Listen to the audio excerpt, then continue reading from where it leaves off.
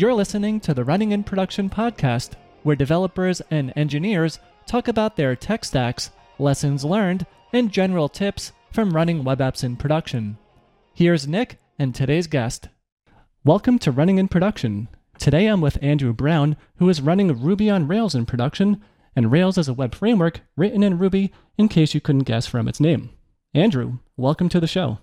Hey, thanks for having me here. Do you want to start off by introducing yourself and letting people know a little bit about the app that we're going to be talking about today? Yeah, sure. So as you just heard, my name is Andrew Brown. I'm based in Toronto, Canada. So we are getting snow here, if you're wondering. And my platform is Exam Pro. And what it is, it's a learning management system which serves up AWS certification content. So I created the content myself, and I've also created the LMS with my co-founder, who's also named Andrew. And so, that's what we do. Nice. That must be confusing with both of you named Andrew. Yeah, so we call and the other Andrew's last name is Bako, so we just refer to him as Bako. But we assumed that if we had a third co-founder, they'd have to be named Andrew. Yeah, there's no other way. There's no other way, but that probably wouldn't be very fair hiring practices, so we'd have to think about that. So is it just you two that work on the project, or is there anyone else? Oh, no, we have juniors. So I do mentorship with a lot of bootcamp grads and stuff like that. And so I give them the opportunity to work on our production code base. So we have people coming and going all the time, working on different components. So I can't say it's just us. Generally, it's us two. And at any given time, we might have 2 to 5 other graduates or juniors working with us. Oh, wow. So yeah, quite a number of people there. So how long has your platform now been running in production? So the way I define production is people can pay for it and it doesn't go down. And we don't plan on wiping the database. So I would say that was since October 2018. So almost just over a year ago. The platform was built prior to that. I think I'd built a rough version out in April of 2018. And at that time, it wasn't actually fully realized what we wanted to do with the platform. I was just trying to pass AWS certifications, and I wanted a way to have flashcards that was spaced repetition. And I didn't like some of the open source solutions, so I had written my own. And some other people asked me if they could use it, and then I ended up with a startup somehow. Nice. So speaking of startups and running in production, so what motivated you to use Ruby on Rails? Well, I've been using Ruby on Rails since version 0.8.6. That's like 2005 or 2006. In fact, if you go to the Wikipedia page and see what was the first version of Rails, it doesn't list prior to 1. And so, because I have a lot of traction there, it just was an easy fit for me. But it actually wasn't my first choice. So I actually wanted to build out the platform serverless. But at the time, I just felt I'd probably do it now, but at the time it wasn't very productive. I put 2 weeks in, and I just said, okay, do I really care about building something serverless? Do I care about getting a platform out that can be utilized? And so I just switched over to Rails, and it's been running Rails since. But I can't say that it's your typical Rails app. I mean, it is very simple in terms of Rails, but I've definitely bolted on a lot of modern functionality. So. Right. So you've been using Rails basically since the beginning of time. Were there certain aspects of Rails that just made it a good fit for your application, or were you kind of just leaning on prior experience? Prior experience, but also simplicity. So, I evaluated other frameworks besides just going serverless. I was thinking about Golang or even Elixir with Phoenix, just because, Rails has some specific pain points I'd like to avoid. And I'm always looking for that perfect solution. It probably doesn't exist. You just have to accept one thing and work with it. One thing I really don't like about Rails is the amount of memory it consumes. I don't say Ruby because Ruby isn't that bad at consuming memory, but Rails is definitely a beast when it comes to it. And also just there is some finickiness where when you're provisioning your servers, I could have a build working great for 6 months, and then it breaks, and now I'm spending like 2 days trying to fiddle with like system D startup commands or something, like trying to get Puma to work. And there's no documentation, you're just goofing around. So definitely not my first choice, but definitely what I'm using today. Nice. And you kind of hinted at this before, but just for clarity, so if you were to actually start this project over today, would you still reach for Rails? If I had in my back pocket a serverless framework that I invested in that solved all my issues, then I would probably start from there. If I didn't, I would still start with Rails because it definitely is the fastest track to getting an application started. I personally don't think it's bad to start with a monolith as long as you have a plan out. I always think of monoliths as being optimized for developer happiness and definitely not optimized for DevOps happiness. So, like think of SimCity, right? If you start with a budget of 20K, you don't want to spend that entire budget laying down a single double wide highway. You need to do your dirt roads and then plan for the future. And so I see monolith as a fit for that. So I definitely don't think it's bad anyway. Right. And for people listening, SimCity, I mean, it's been a long time since I've played that game, but I guess you're just trying to say that, you don't really want to start with the end result before you build up like a good foundation. Like I kind of see microservices maybe as just being something you maybe progress into, not so much something you start with. Is that how you feel, or is it different? I think it's dependent. So like, again, we come back to SimCity, but if you already played the game 50 times over and you have a good budget, you can sit up on day one a more scalable solution. If you don't, then you still have to go through the process of working within the means of your budget. Budget being your productivity, your security, whatever that stuff is, right? So like when I built out this application, I didn't start day one as an isomorphic JavaScript application. I totally could have, but I decided that I'm going to make it static pages, and then when I need JavaScript, I'm going to put in JavaScript. And then when plain JavaScript doesn't work, I'll evaluate a JavaScript framework, and then I will move it to isomorphic. But because I've done this so many times over, I didn't have to do heavy lifting to move to the next stage. Whereas if you don't have that future visibility, you're going to be feeling that pain, right? Right. So. Mm-hmm. So then rewinding a bit, you talked a little bit about like your app is a little bit customized. Is it a monolithic Rails app, or do you have other services as well? So Rails by nature, is a monolith, but it's also modular, right? So if you understand that nature of Rails and you work within those confines, then you can detach that. Think of like a space station, right, where it has modular parts. So one part where we're doing something different is like with Active Record, we don't try to lean on it too heavy. So like we don't use scopes or any kind of advanced stuff because the day tomorrow we want to move off of Active Record. It's those more abstractions or DSLs that are going to make that friction harder for us. All of our reads, so anytime we're reading, we're never ever using Active Record objects. We're always using raw SQL with Postgres to return back the JSON directly. So it returns a JSON string. It just passes along and it's super, super fast. And the added benefit is that all of our queries live actually in a directory. So all we have to do tomorrow, if we want to move it serverless, we just pick up our queries and move with it, right? And we can leave a portion of Active Record behind, at least the reads. So there's a lot of things like that. Or, we have an admin namespace and then you have the application namespace. And what we decided, and this is just because I know from scaling up Rails applications, is that we broke it up into Rails engines, which are smaller Rails applications, right? So tomorrow, if I say, okay, I want to not have the admin panel in the repo anymore, I just put it in its own repo. Now it can be on its own instance, and that's not going to tie us up. So there's definitely ways to be kind of like a microservices inside of a monolith with Rails.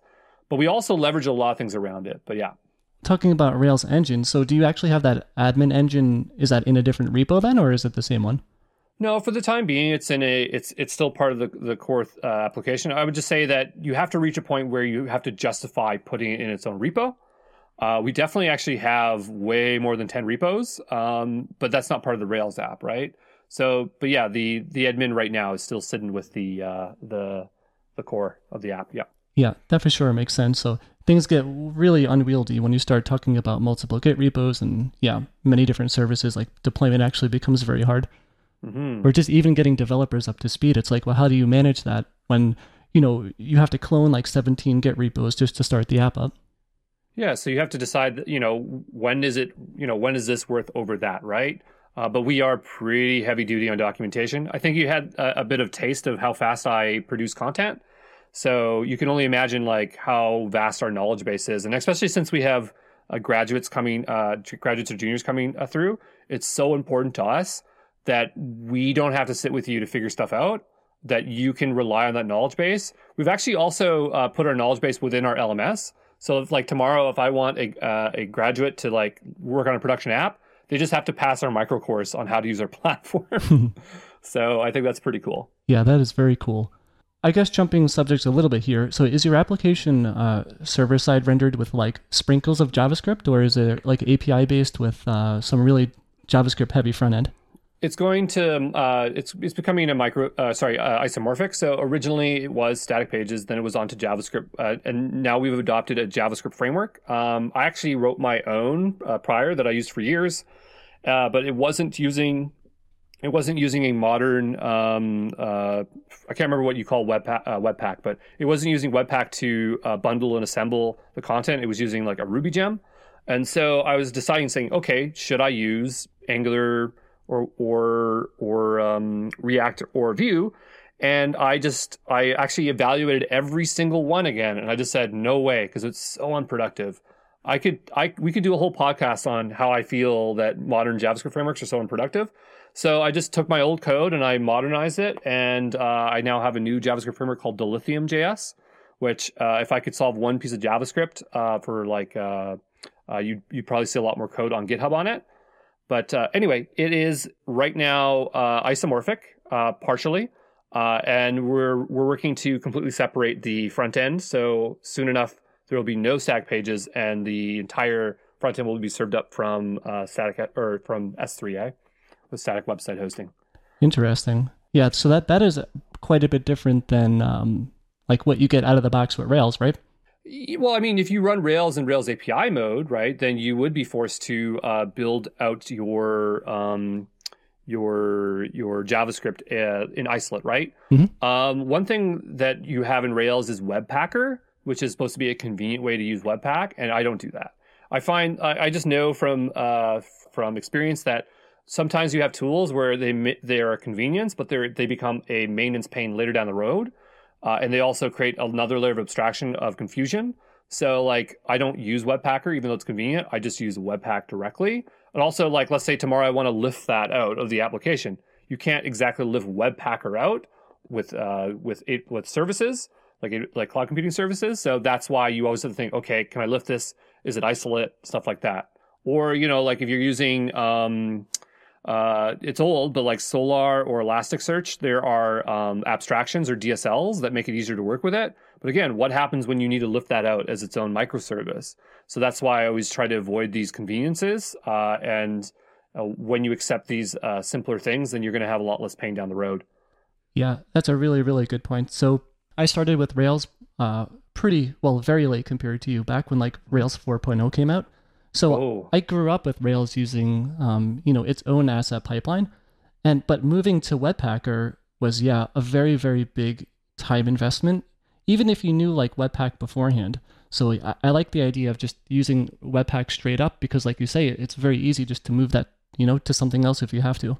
Well, and I have applications that have been in production for 8-9 years that are still Rails, and they still use sprockets. Yeah. So it's fun to scale that stuff out, because the issue is the more files you add, the slower it gets. And it still does with Webpack as well. So then you start to think about your strategy where you less care about how many little files you have, and you start like grouping them en masse, and having that division of files is less important. But Sprockets is painful. So one last thing about like your backend and front end. So are you actually using Rails as Action Cable or WebSockets or anything like that? I'm just trying to think here. No, we don't, because if we need to do anything, we just push it to SQS or Kinesis. So there's no need to store that stuff in Rails. I think at the start I had some things running with. I'm trying to remember. I think Action Cable is just for WebSockets, right? Yeah. Sorry, I was thinking of Action Job or whatever it's called. They keep on renaming everything in Rails. Active Job? Active Job, that's what it is. Yep. So Active Job, we're not really using too much of. Again, we just leverage AWS services to push that stuff on there. Just because, again, if we have to move that stuff out. Action Cable, we actually are using. I'm trying to remember what I'm using it for. I can't remember. But we definitely use Action Cable for something. Oh, okay. Okay. So that was quite the flip, eh? Yeah. I guess I was going to say, like, what's the rest of your tech stack looking like? But I mean, are you even using something like Sidekick or no? I have Sidekick in production for some of my other applications, but no, not anymore. Because if you use Sidekick, then you're reliant on Redis, and then that means I have to set up a Elasticache server, and that's a big pain in the butt. And also, just using Sidekick for so many years, it's just like there's certain pains with it I don't enjoy. And the other issue is like, let's say tomorrow you have to take those active jobs and you need to move them into microservices such as Fargate or stuff like that. I've definitely had that pain where I'm running out of memory and I'm doing like really heavy duty stuff. And so to me, it's not worth doing it anymore that way, like for like scaling. So I would just avoid it. I would just use Fargate and EBS Lambdas, or I would use what's really, really cool is step functions in AWS. It's so good for stitching like microservices and serverless workflows together. So I just avoid those things. Anything like that. Yeah. So are there any specific Ruby gems that you have to interface with SQS or take the role of putting things out there to do something in the background? Yeah, I use Ruby. I use AWS SDK SQS. So I use the plainest one possible. There is one called it's like based off of Street Fighter, Shuriken. Mm-hmm. Do you know the word I'm talking about? Vaguely. I think it's a shuriken, but I actually haven't looked up on that in quite a while. Okay. So anyway, that's the name of the gem. And what it does is it allows you to work directly with ActiveJob. And so that's what you could use. But again, it's just avoiding those DSLs, avoiding those things that keep you tied to the framework, right? Because eventually you're going to have to Frankenstein your application, cut it up. Right. So those are the things that are going to cause you pain down the road. Definitely. So as for the rest of your stack, is everything Dockerized or no? No. So we thought about Dockerizing our Rails application, but there's just a lot of pain. Actually, we have a Dockerized version to run our test code on CodeBuild, but our main application, we don't have it Dockerized. There's no good reason not to do it. It was just the fact that when we first set it up, I provisioned an Amazon Linux 2, and I invested all that effort in Amazon Linux 2 that I didn't want to rewrite it again into a Docker container. There's also just issues with synergies with different AWS services. So if I can remember it correctly, it was just the fact that if you want to, this is where you start thinking less like a developer and more like a solution architect, and you have to think about all the cloud pathways, but it's all the stuff that you have to deal with your data, right? So let's say I need to harden my instance, like my server. What compliancy am I going to use for that, right? So if you know the CIS, the Center of Internet Security, they have hardened instances that you can get from the AWS Marketplace, but they only have it for very specific OSs, right? So now that's going to limit your OS choice. Or if you want to use Amazon Inspector, which is going to do compliance checks on your, like a security benchmark against your instance to make sure that it's secure, it only supports specific OSs. Or if you want to use CodeBuild, it's only going to support very specific OSs. Or if you want to have a developer environment that's like an IDE, think of like, which is like Cloud9, that only supports very specific OSs. So if you keep all those things in mind, that's going to limit your choice, right? And that was something we had to really fight about what to use. And what we ended up doing was we actually have our instance provisioned in 3 different ways on 3 different things. And eventually, as the technology catches up, we'll have that one across everything. So that's something that developers don't think about because they're not thinking of like, okay, how do I solve all these things, which are going to come down the road later on. Wait, so let me just make sure I understand that. You said you set up instances in different ways. Are developers then developing on EC2 instances or no? So we run all of our developer environments on Cloud9. Cloud9, okay. Yeah, and so that it can use Amazon Linux 1 or a very specific version of Ubuntu. We want to use Amazon Linux 1 instead of Ubuntu, but the problem there is that Amazon Linux 1 uses a different upstart job, so it uses initd, whereas if you want to use Postgres 11 or 10, you have to use systemd, and so now you can't use Amazon Linux 1, and so we want to use Amazon Linux 2, but you can't use that with CloudFormation templates to then automate or like provision new developer environments when you're adding developers, so then we have to use Ubuntu, right? Yeah. So it's just like you're going down the rabbit hole on all these different things. And then you kind of go, man, I wish I was using serverless because you're not doing any of that kind of stuff. So, and that's why I keep on coming back to serverless. There are some pains with serverless that I don't like, but if I can not have those DevOps pains, I would love it. Right. Wow, there's a lot to unwind in what you just said. You mentioned Postgres. So are you using RDS then, or do you actually roll your own EC2 instance? It almost sounds like you're rolling your own, right? No. No. Aurora. Ah. We're using Aurora. So the thing is, like, RDS is great, and we used RDS to start with, but there's a price point that you hit where it's like the same cost to use RDS versus Aurora, and it's probably intentional by AWS because they want you to use it. But for those who don't know Aurora is AWS's fully managed relational database for either Postgres or MySQL. And what it will do is it will actually set up like 6 copies of your database across 3 availability zones. So it's going to be already like highly available. Like it's just going to be like bomb proof. So it just doesn't make sense to use RDS at that point. I would never, ever, ever, ever, ever run a database that is not managed because it's not worth it. Yeah, there's about 85 million things that can go wrong. Your data is your most important thing. I do not leave that to chance. When people say they use MongoDB as their primary database, I cry because it is so susceptible for losing data. So susceptible. Now, Google's made it a lot easier with Firebase, right? They've made it very highly available and durable. DocumentDB, which is AWS's Mongo-like database or Mongo compatible database. But, I just don't find MongoDB is a good fit as a primary database. You can definitely do it, just as you can use DynamoDB as your primary database. But, I still think there's a lot of tutorials out there and people just jump on it. But, no judgment. Use whatever you need to do to get the job done, right? Yeah. So it sounds like you're pretty heavily invested into the AWS stack, which makes sense considering, that's what your training programs are on. Do you want to go over a couple other AWS resources that you're using? Well, I would say that we use AWS to a point where it doesn't make sense. For us, it's just practical experience, right? When there's a better tool, we'll still use the AWS version because we just want to know how to use it, right? Yeah. So for AWS, again, so we're using SQS. We don't touch our servers. Hold on. Sorry to interrupt. Mm-hmm. Do you just want to give the TLDR and what SQS is for listeners? Yeah, sure. So SQS is Simple Queue Service, and it is a queuing service on AWS. So it's for application integration. So let's say you have background jobs you want to run. A very common one is emails, right?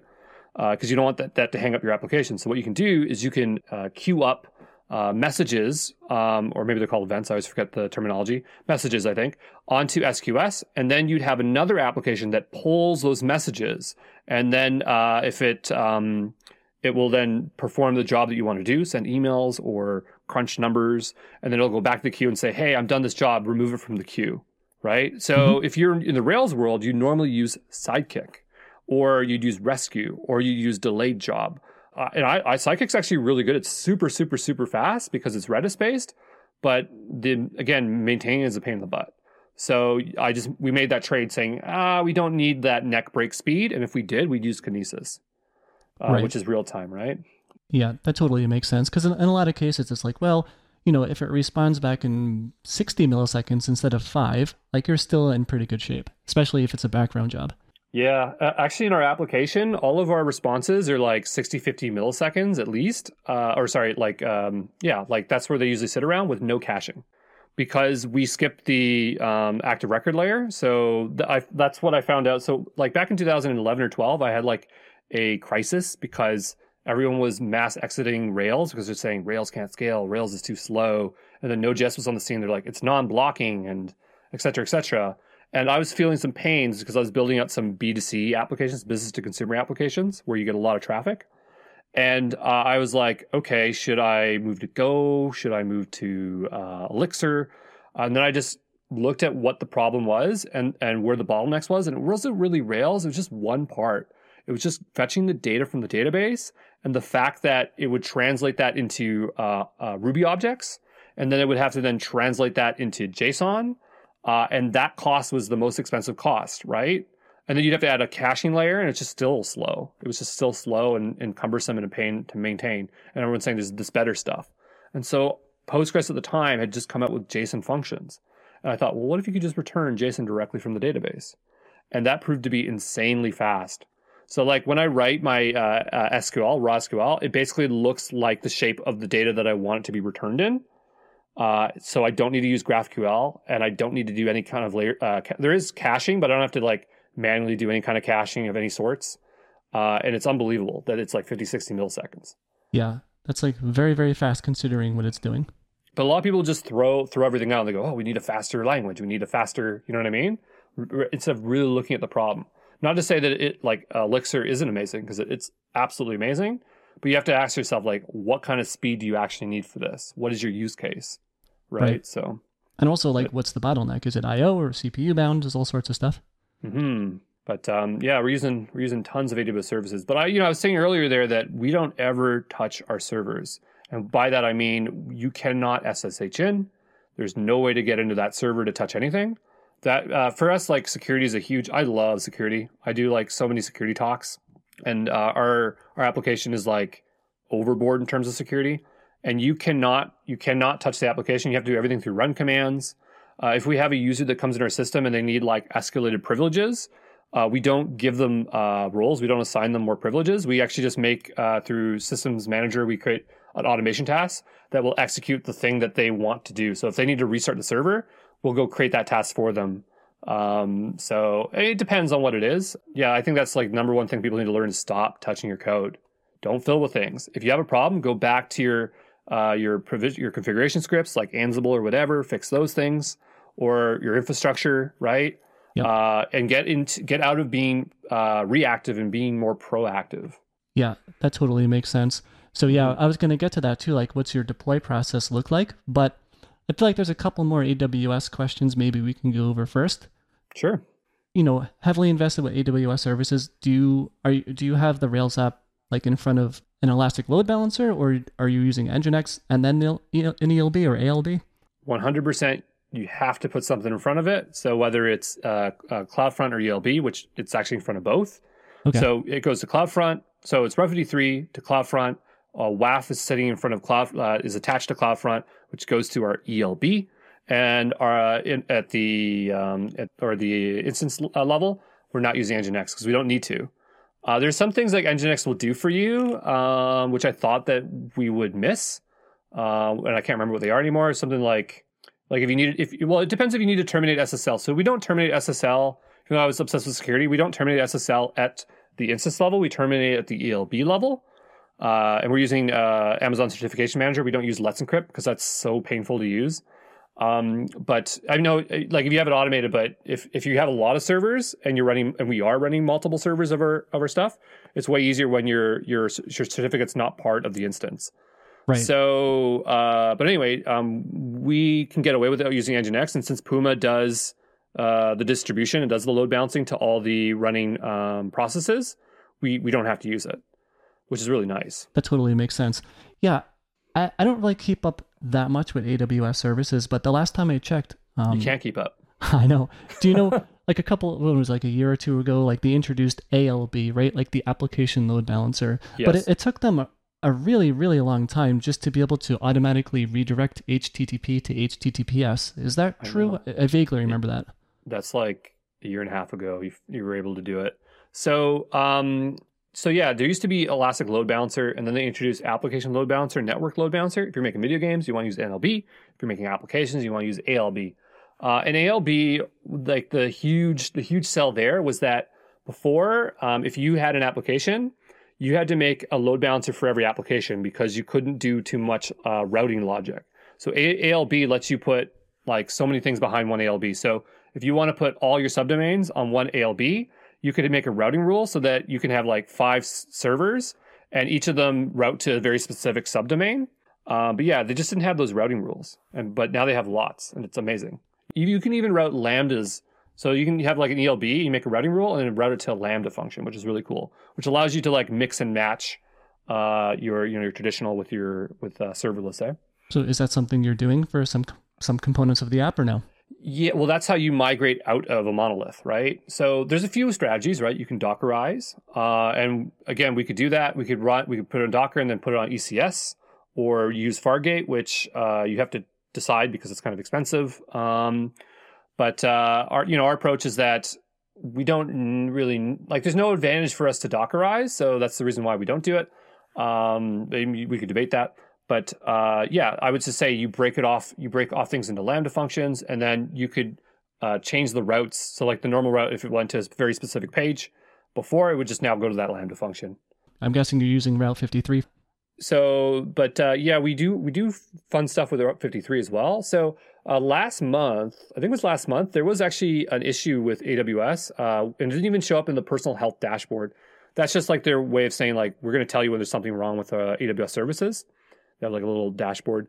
And there was connectivity issues with S3 where you couldn't access stuff from S3. And we had deploys failing, okay? And so I was deploying, and I had a deploy fail. I said, oh, is it my code? So I went in and I looked, and every time you deploy with blue-green deployment, it gives you another auto-scaling group. And so then you have a big mess of all these extra instances because they keep it around so you can investigate. And I was thinking, well, I don't know what's wrong, but I'm just going to terminate everything, even though that's a really bad idea, because it'll just all spin up anyway, right? And so I just killed everything, and I was expecting the server to start up, and it didn't. And I was like, oh no, what's going on? And so the reason why was that the builds were failing. It wasn't obvious, but it's because it couldn't pull the code from S3, because when you use Code Pipeline, it has a source, and it pulls the source from GitHub, puts it in an S3 bucket, and then it makes it an artifact, which puts it into code build or code deploy, and it couldn't do that part.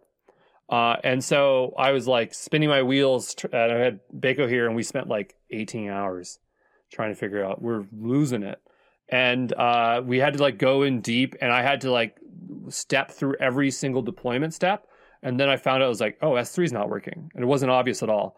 And so then we went to open up a ticket, and they had like this big bar that said, oh, we already know this problem with S3s, don't tell us. I went to the Reddit, and everyone's like, we're all down, we're losing it.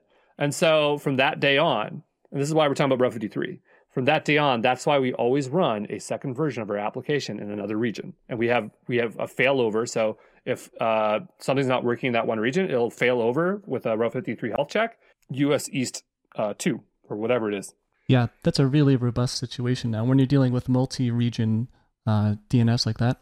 Yeah, well, I mean, you get used to it, but I think like the sooner you get used to it, the easier it is. But again, we only did it when it was a problem, right? So it wasn't a big deal that we're down; it was just embarrassing. So yeah. Plus, I don't know. Like, I guess your business is a little different because it's so specific to AWS. But for most people, it's like your average customer isn't going to know which provider you're using, so you never want to be like, oh, well, it's we're down, but it's not our fault. It's due to AWS. Like, they're just not going to know what that means. Well, they don't care. Yeah, exactly. They just want their bathbombsformoms.com. That's my that's my fake domain. It's bathbombsformoms.com. You mentioned doing DNS failover and stuff like that. I mean, do you have also lots of error reporting and logging and metrics and all that stuff defined in your AWS setup? Yes. So we use Datadog, but we also just use AWS directly. I just really like Datadog. I'm not always peeking into it very often. People who don't know what that is, it does a bunch of things. So it does APM, application process monitoring, if that's what it's called. But that gives you like details into your application, like what actions were ran, and it can do like trends. Like if you're having suspicious behavior, it can like say, hey, we're detecting suspicious behavior, or it can monitor all your services into one dashboard. But you can also do that in AWS. It's just not as nice. So any type of log of any kind gets dumped to CloudWatch logs, gets encrypted in there. And then we have those metrics, and then we put that on a custom CloudWatch dashboard. We're doing lots of monitoring, yeah. So you're getting like both sides, like you're getting system health stuff, but also like someone viewed this route and this database query took over X amount of time, so you get like a warning or something. And we can do that in AWS. It's just we don't have the nice UI, so I feel we'd have to roll our own, but we have it in place in case, tomorrow we don't want to use Datadog, but we love Datadog. It's amazing. Yeah, I like that. So in times of need, when you have errors or something, things are going slow, having a UI to actually get that information very quickly is really, really nice, because the last thing you want is like going through, like journal CTL logs like that are 8 million lines long. We used to use Rollbar. But Rollbar, it's more paid now. And so when Rollbar first came out, it was like the hottest thing. It was the nicest UI. It was like for developers, but they haven't touched it in years. And so we were going to switch over to Honeybadger or something else. And Datadog does take care of this. We don't even look at errors in Datadog. We just use it for like performance. So we just have we use CloudWatch, and we have a rule you can set or a filter. I can't remember what it's called. And anytime it detects an error, you just make a rule like anytime it hits 500, it just emails us. And then what happens is that when it hits an error, we've also automated it with Systems Manager automation to then open a ticket in our GitHub issues. So it basically performs the same thing as Rollbar, whereas Rollbar will not only give you like a list of tasks, it'll collect how many times it occurs and then itemize it for you. And so we've kind of replicated that in our own sense, which is really nice. Yeah, that sounds like a good way to be able to sleep comfortably at night. Mm-hmm. So, I mean, do you want to talk a little bit then? I guess we can go over like email, like you're using SES for that, right? Oh yeah, SES and Pinpoint. So, so SES stands for Simple Email Service. It's equivalent of like Mandrill, which I don't know if that exists anymore, or SendGrid, or whatever the other ones are called. Yeah. And so it just sends out emails, right? And it can accept incoming emails. It's actually, I think it's probably, well, it used to be the most expensive and the slowest. So before I was like AWS obsessed, we used to use SendGrid. Well, we used to use Mandrill, but the Mandrill wasn't free anymore or something, or they changed something. So we went to SendGrid. But SendGrid, sometimes when you sign up, they have to verify you, and then like you just get stuck, and then it takes forever to get verified. And I said, forget about that. So I just moved over to SES, and I've been loving it since. But all of our campaign emails go through Pinpoint. So Pinpoint's like MailChimp. And you can run campaigns and do A/B testing, and it's wonderful. These services, like when you use them in isolate, they feel really rough around the edges. But it's really being able to leverage the entire AWS ecosystem, right? So like AWS has another thing called Code Commit, which is like GitHub, and it's terrible compared to GitHub. But when you're buying into the entire ecosystem, it's worth it overall, right? So That's the thing, is you have to give up some conveniences for like this grand vision of stuff. So I've actually never heard of Pinpoint before. Is that an AWS offering for like a MailChimp alternative? Yep, that's what it does. But I believe it does more than just emails, but it's very rich in terms of analytics and being able to track your information. We just use it for emails. So if you see a marketing email from me, it's coming from Pinpoint. Okay. Yep. And for listeners, MailChimp or Pinpoint, basically it's just a way to template out emails and like send them to a list, and you can kind of measure who clicked what, like open rates and stuff like that. Yeah, that's right. I don't really have an issue with external or third-party services. I used to use them quite a bit. My issue is that if you can't put them part of a CloudFormation template, or, well, you wouldn't be able to do CloudFormation. That's only AWS, but like Terraform or serverless, because I think being able to turn your code into or your infrastructure into code is very important, right? So imagine you need to set up an entire web application. You want to have MailChimp and Let's Encrypt and help me out here. I can't think of that many. Pusher and whatever. Yeah. But if you can't automate that, if you have to like sign up for each one and then configure it, that's kind of a pain, right? Big time. And that's actually an issue we ran into with DevTO. I love DevTO, but I'm going to say some nasty things about them. And it's like, so DevTO, for those who don't know, and this is probably going to end up on DevTO, it is a open source community for developers, and I strongly recommend you to join. But we wanted to deploy our own version of it because it's open source, because that's the motivation behind that platform, and we couldn't do it. Not that we couldn't do it; it's just like we just said, forget this. This is too painful. And one of the pains that we were experiencing was that they're using all these third-party services that can't be put into a Terraform template. So let's say we wanted to like make it infrastructure as code and automate the whole process, which you definitely want to do, because like, let's say tomorrow your server dies and you need to spin up entire everything, right? Mm-hmm. But you couldn't do it. So I think they just didn't have that visibility because they don't think about that kind of stuff. And so that was a pain point for us. So I just say, if you have external services, think about the grander picture. Can you write as infrastructure code? Can you automate this stuff? Just because a service has a good offering, does it have a good offering in the grand scheme of things? So that is a very good point. So when it comes to that though, like on your platform, are you accepting payments from users or no? Yeah. So then, I mean, like Stripe, what payment? Stripe. Okay. The AWS has something for payments, but it's kind of weird. But yeah, that's the one exception is Stripe, Stripe just works. Actually, I shouldn't say it just works a lot. Like, I think half our payments don't go through, not because of us, but because, and if you've ever worked with payment gateways, you understand this experience. But like, if your bank doesn't like something about this place, like, let's say, and I don't know what the issue is because we're in Canada and we bill it in US dollars. But like, I think some banks go, oh, there's a Canadian company and it's billing US dollars. That's weird.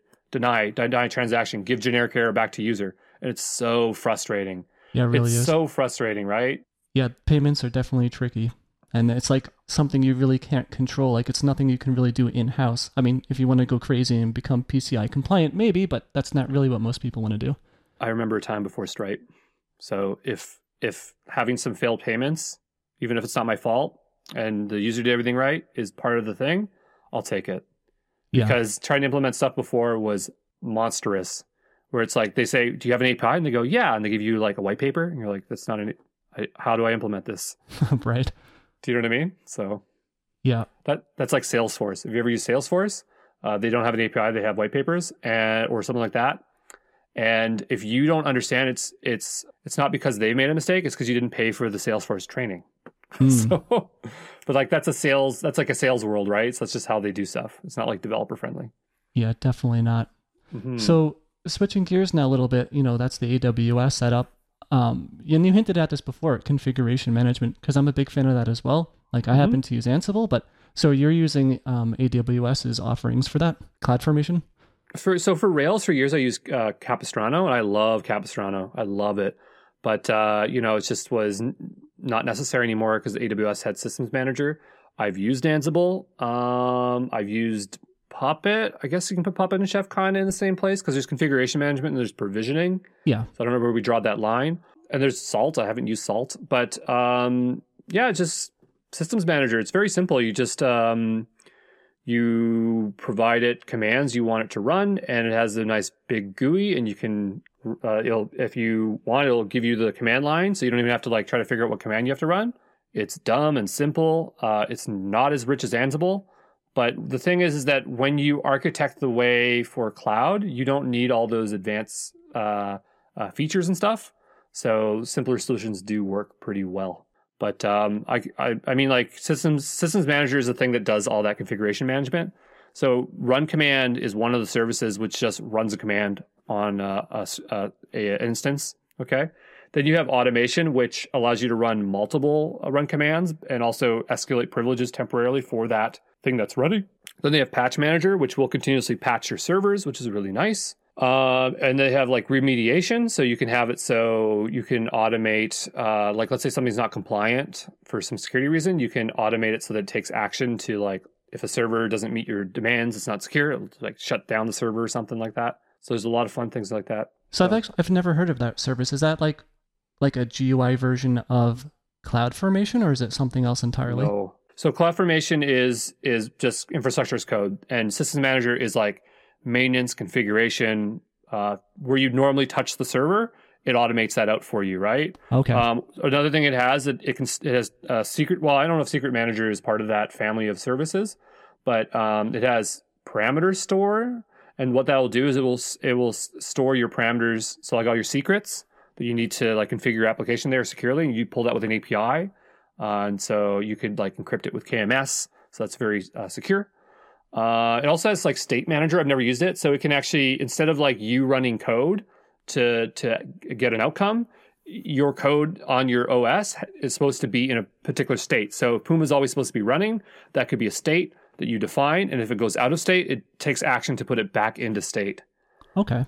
But it does a lot of stuff, and it's a super rich service, and it's always underlooked. But if you start using it, you'd be like, oh, I don't need Ansible anymore. Not to beat up on Ansible, but also, you'd have to buy into the AWS ecosystem. So if you're cross-cloud, I don't know how well that works.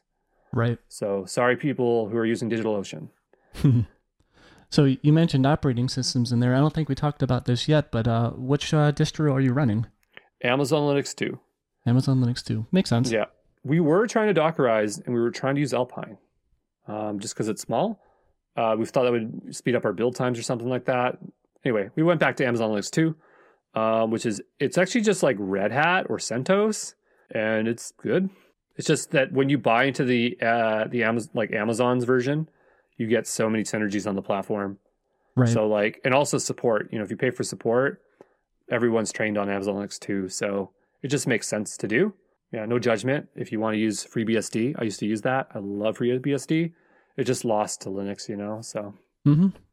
So on the topic of your servers then, are you allowed to mention like the hardware specs of them? Like what type of instance type are you using? I can. I just don't remember what I wrote down.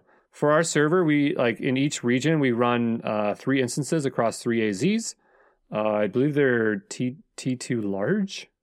Okay. So whatever that is. So I don't really think about what memory and stuff like that is. But the thing is that because we have multiple servers and it's distributed, I don't know what I don't know. It's okay. I can always drop the numbers in later in the show notes, but it's, you have multiple web apps running and they're load balanced. Mm-hmm. That's like the takeaway. Yeah. So you don't need one big buddy there to take to make sure your site's running. You just have a bunch of little buddies that take care of it for you. Right. So does that also mean then when you deploy a new version of your code, then there's basically no downtime, I guess, or no?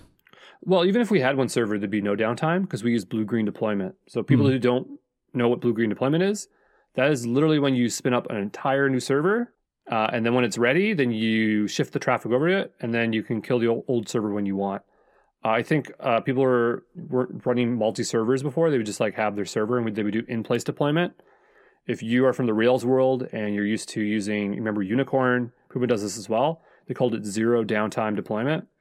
And so what that would do is it would just update your code in place. So check out the repo on the server, and it would put it in another directory.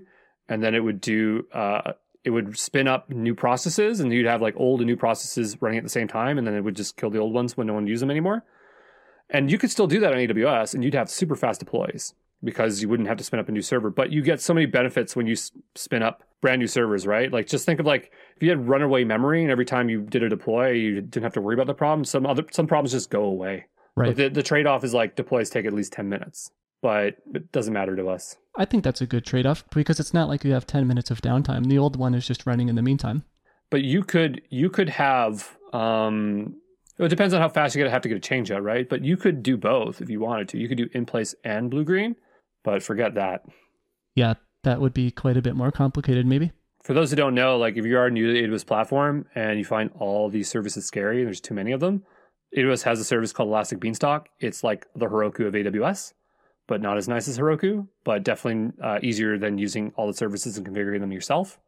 So, now that we're talking a little bit about deploying, I think now's a good time to maybe, do you want to walk us through what a typical deploy looks like? How do you get the code onto your server and all that stuff? Yeah, sure. So, I would be working in our Cloud9 IDE, and I would make a new branch. I would push that to GitHub. I'd make a pull request, and that pull request would then trigger Code Climate. It wouldn't trigger Code Climate just yet. It would go to, it would trigger a GitHub hook or whatever they call them. Maybe they're actions now. I don't know. Mm-hmm. And it would actually go use code build to check out that pull request branch, and it would run our tests on there. We could have used Travis, but we decided to roll our own just because we're all AWS obsessed. Definitely would have been way easier with Travis or a managed service. And then that reports that back to Code Climate, the code coverage. And if it passes, then it can be merged. And then if we merge it into master, that's going to trigger a deploy with Code Pipeline. And so Code Pipeline will then, using its source, it'll pull it from GitHub, put it in S3, the code, and then it will run code build, and then S3 will pull that from code build, and then it will run tests again, because after you do a merge, you got to run tests again, right? And then if that is successful, then it's going to go on to code deploy, and then code deploy says, hey, we're going to do blue-green, so we're going to take your auto-scaling group, clone it. Auto-scaling group is going to automatically, by default, start up an instance because it has a minimum requirement, it has to run exactly whatever it is, 3 servers. So it's going to spin those up. And then there's some scripts that's part of code deploy that it's going to then put the new code, and it's just going to run some scripts to stop and start the server and pull the new credentials and stuff like that. And then, there it goes. So a piece of cake, basically. Yeah, just 100 steps. Yeah. So isn't that a really good testament, though, to having things as automated as possible? Because you wouldn't want to be, as a human being, running those commands. No, you wouldn't. And I mean, this is like what Capistrano used to do. Like their commands are being run by your local machine, right? As opposed to some server doing it, right? Where you have like logging and all the stuff around it. Whereas like Capistrano, it doesn't necessarily report every single step of the way. And also, like, let's say your computer, like, let's say your internet went out or something like that, and you're on an old computer that's not a laptop, right? That can mess up that deploy or something. Yeah. So, it's just, you just get a lot of stuff around it. But it's really hard to say, like, whether you should use these managed services because they're popping up now. So there's a lot more mini Herokus, and my buddies like them. There's like one for Laravel and that are specialized, and they're just a veneer or layer on top of AWS where they've automated it using CloudFormation templates to set everything up for you.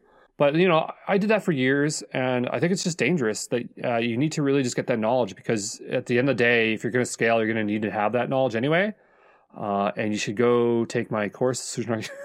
That's not just kidding.